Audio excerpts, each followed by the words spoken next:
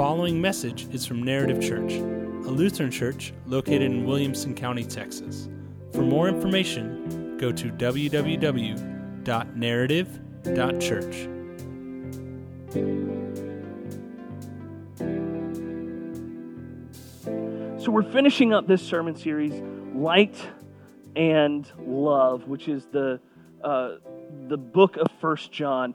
And I gotta say, as your pastor, I'm a little concerned at how we sat today talking about light and love, that we've got like most people in the darkness and fewer in the light. So I don't know what that says about Narrative Church. We'll see what happens, right? But we're talking today about this final chapter. We've talked about how in the book of 1 John, John writes this book to basically say, hey, pay attention. You can live in the world, which again, we've talked about is not just the world bad, everything spiritual good, but instead is saying when you follow your own selfishness, when you follow that sinful self, that's the ways of the world. And we've walked through all of this, and as John closes it up, he brings it to this idea of the water, the blood, and the Spirit. I have had some strange opportunities in the past 5 years that I never imagined myself having, which is that I got to write 2 books for our church body's publishing house. Never in my life did I think I would hold a book that I wrote. My level of imposter syndrome as I wrote these books was like, someone trusted me to do this. It's kind of like how I feel about my mortgage sometime. Like, hey, some bank trusted me, a foolish 34-year-old with a mortgage. That was dumb. And so I remember there were just points where I got stuck in these cycles where I'm like writing words going, but am I, like, is this who I am? Like, I don't know if I'm worthy of this. I'm like, I can't believe someone trusted me with writing a book. And one of the things that our publishing house does is once the manuscript is done, they send it out to certain people to endorse it. And so it is one of these surreal things when you've put time and energy into something like this, and you send it out to people and you go, Lord, please let them not give me a 1-star on Amazon review. And you get back some of these comments, and you read them and you go, wow, these people actually liked this book. Wow, this meant something to them. And it starts testifying about oh wow, maybe am I an author? And it's weird, this weird thing in me, because I don't really feel it, but sometimes maybe that's what these things are saying.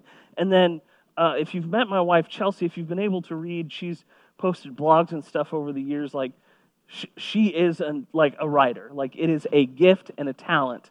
I just word vomit onto a page and hope that it ends up working out. But there was something I wrote a while back, and she looked at me and she goes, you really have gotten better as a writer. Which seems a little backhanded, because it's I've written 2 books, but now I wrote this blog post, and you're going, you've really grown up as a writer. But it really meant a lot to me that with her gifts and her talents, she would say that about me. And maybe it's not writing for you. Maybe it's, whatever your job is. Maybe a boss or a mentor, someone you looked up to came up to you and said, hey, you're really good at this.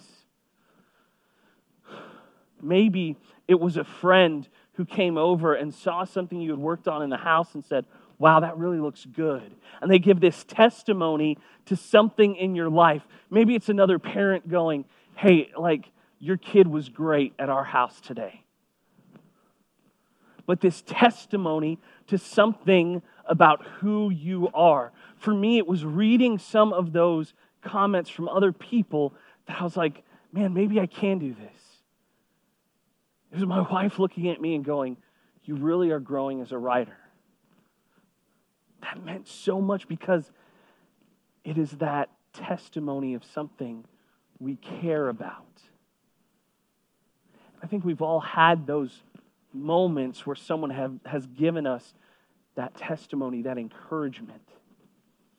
As we look today at what John writes here in this chapter 5 of 1 John, it is a testimony about who Jesus is, but when he testifies to who Jesus is, it in turn gives testimony to who we are. It's that blurb in the front of the book. It's that kind word, but it's so much deeper than that. So what I want to do is I want to start a little bit with some historical context of what kind of specifically John is writing about here, because it opens up the text some. And I want to dive into these idea of the water, the blood, and the Spirit, and what the testimony of those three things mean for us.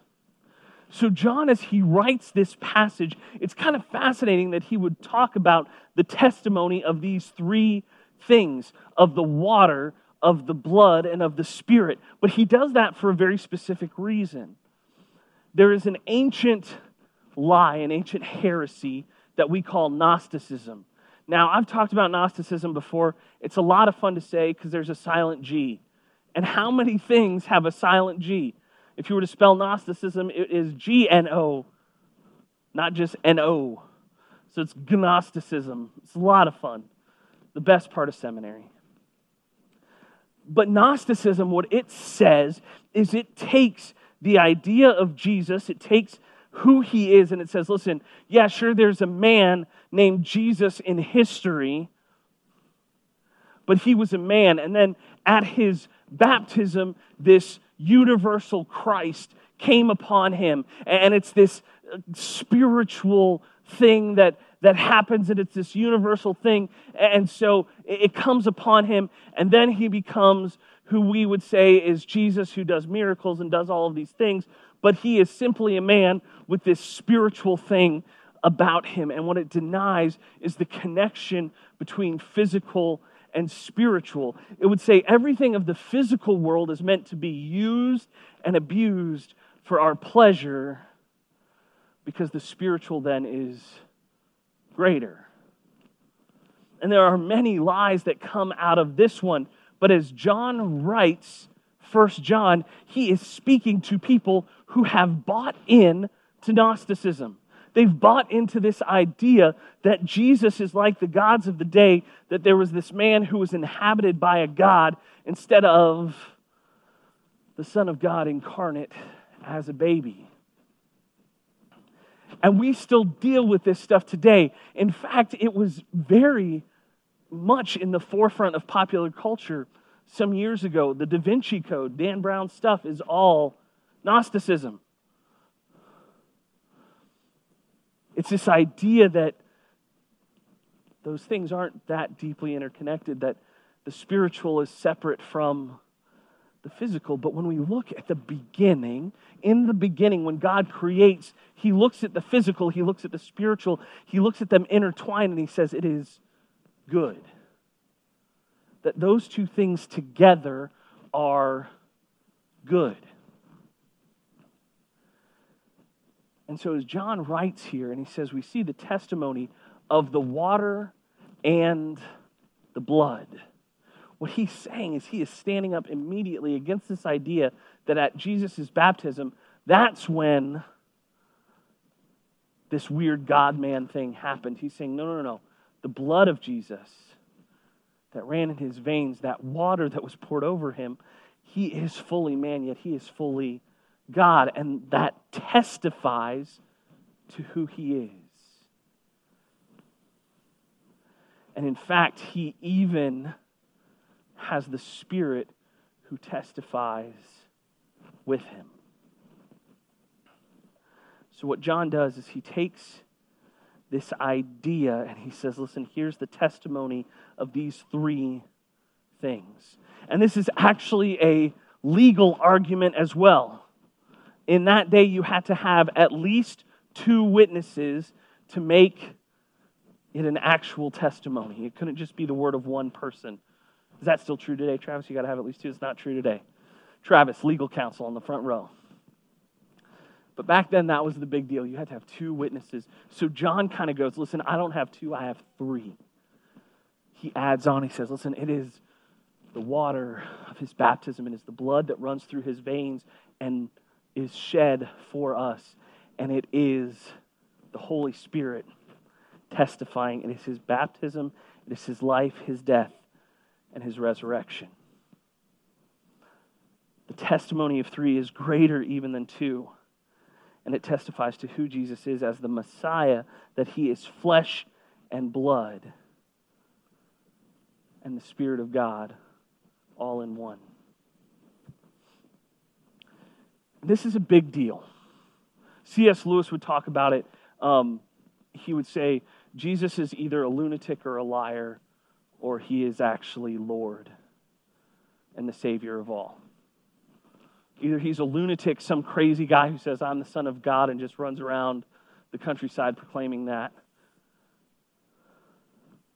He's a con man, a liar, who's just out to grift people and make a buck, or he actually is who he says he is.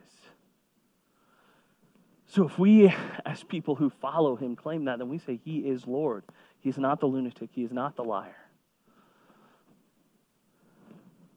So as John writes this to a people who are struggling in the early throes of the church to understand what this means. Like, I am grateful that we have some history between us and Jesus. Like, there are some huge, incredible benefits to, like, having been in the early church. Like, you could have actually seen Jesus. Kind of a big deal.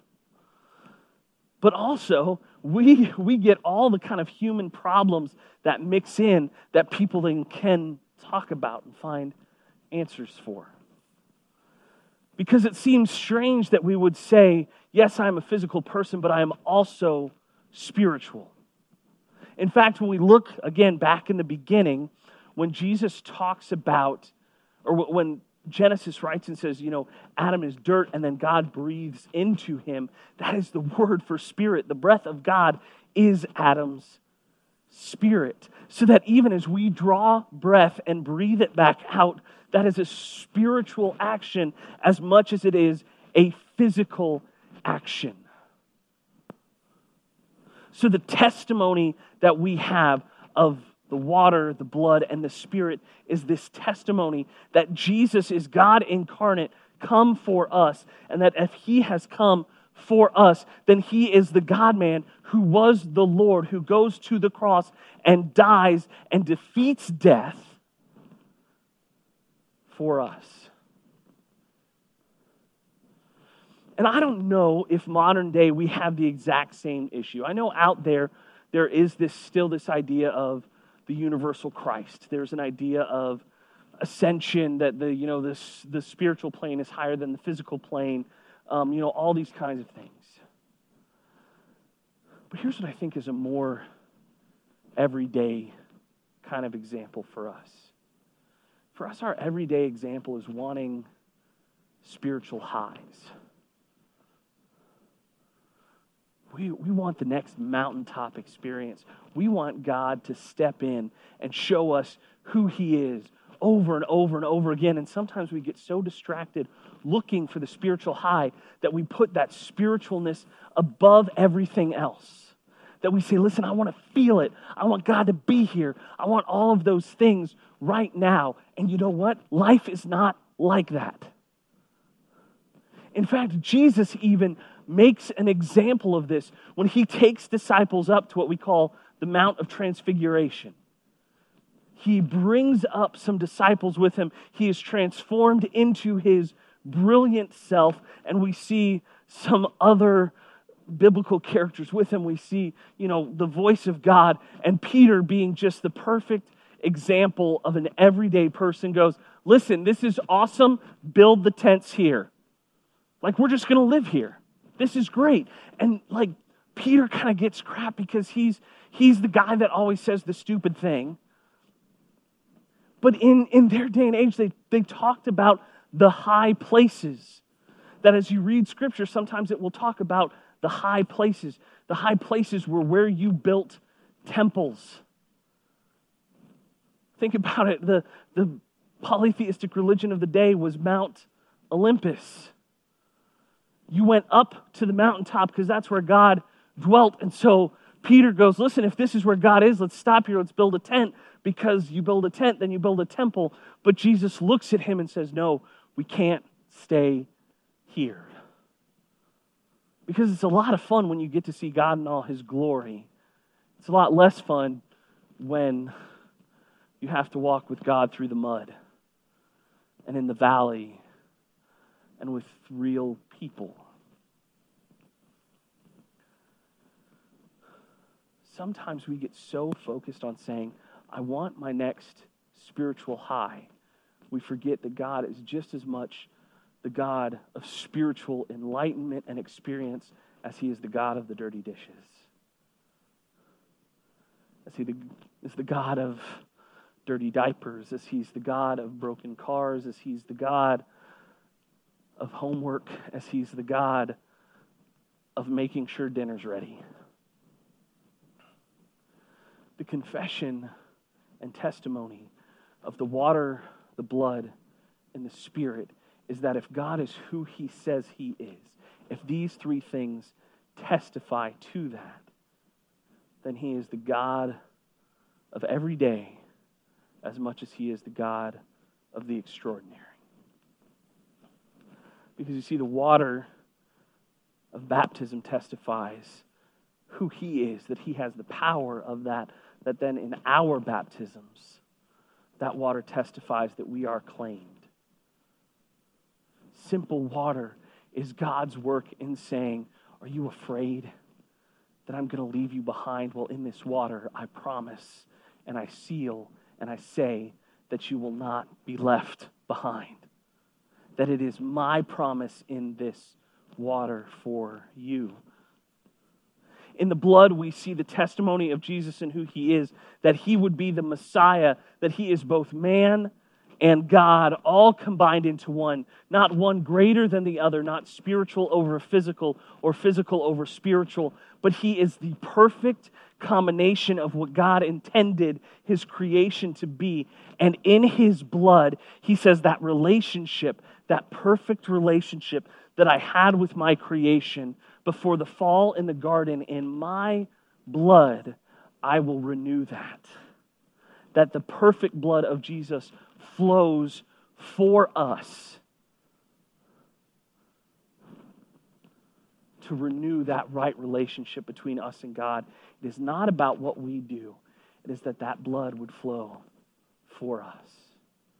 You see, the Spirit is the testimony of a life that's to come. Jesus would say, I'm going to send a helper to you. After the resurrection, when he comes back to his disciples, he looks at them and he says, listen, I'm going to give you this helper, which is the Holy Spirit. His testimony is that he can say, it's coming. That it is after his resurrection, when he defeats death, he says, this is a gift for you. And the Spirit is the testimony for us that God is not done with who we are. Whether it is on the mountaintop or in the deepest valley, he says, my Spirit is with you. Whatever joys and whatever struggles, he says, I walk beside you. These three things testify who I am, that I am the Lord, I am the Messiah, I have come for you. But they also testify that you are mine. And the Spirit testifies not only to who Jesus is, but he testifies to us that we belong to Jesus.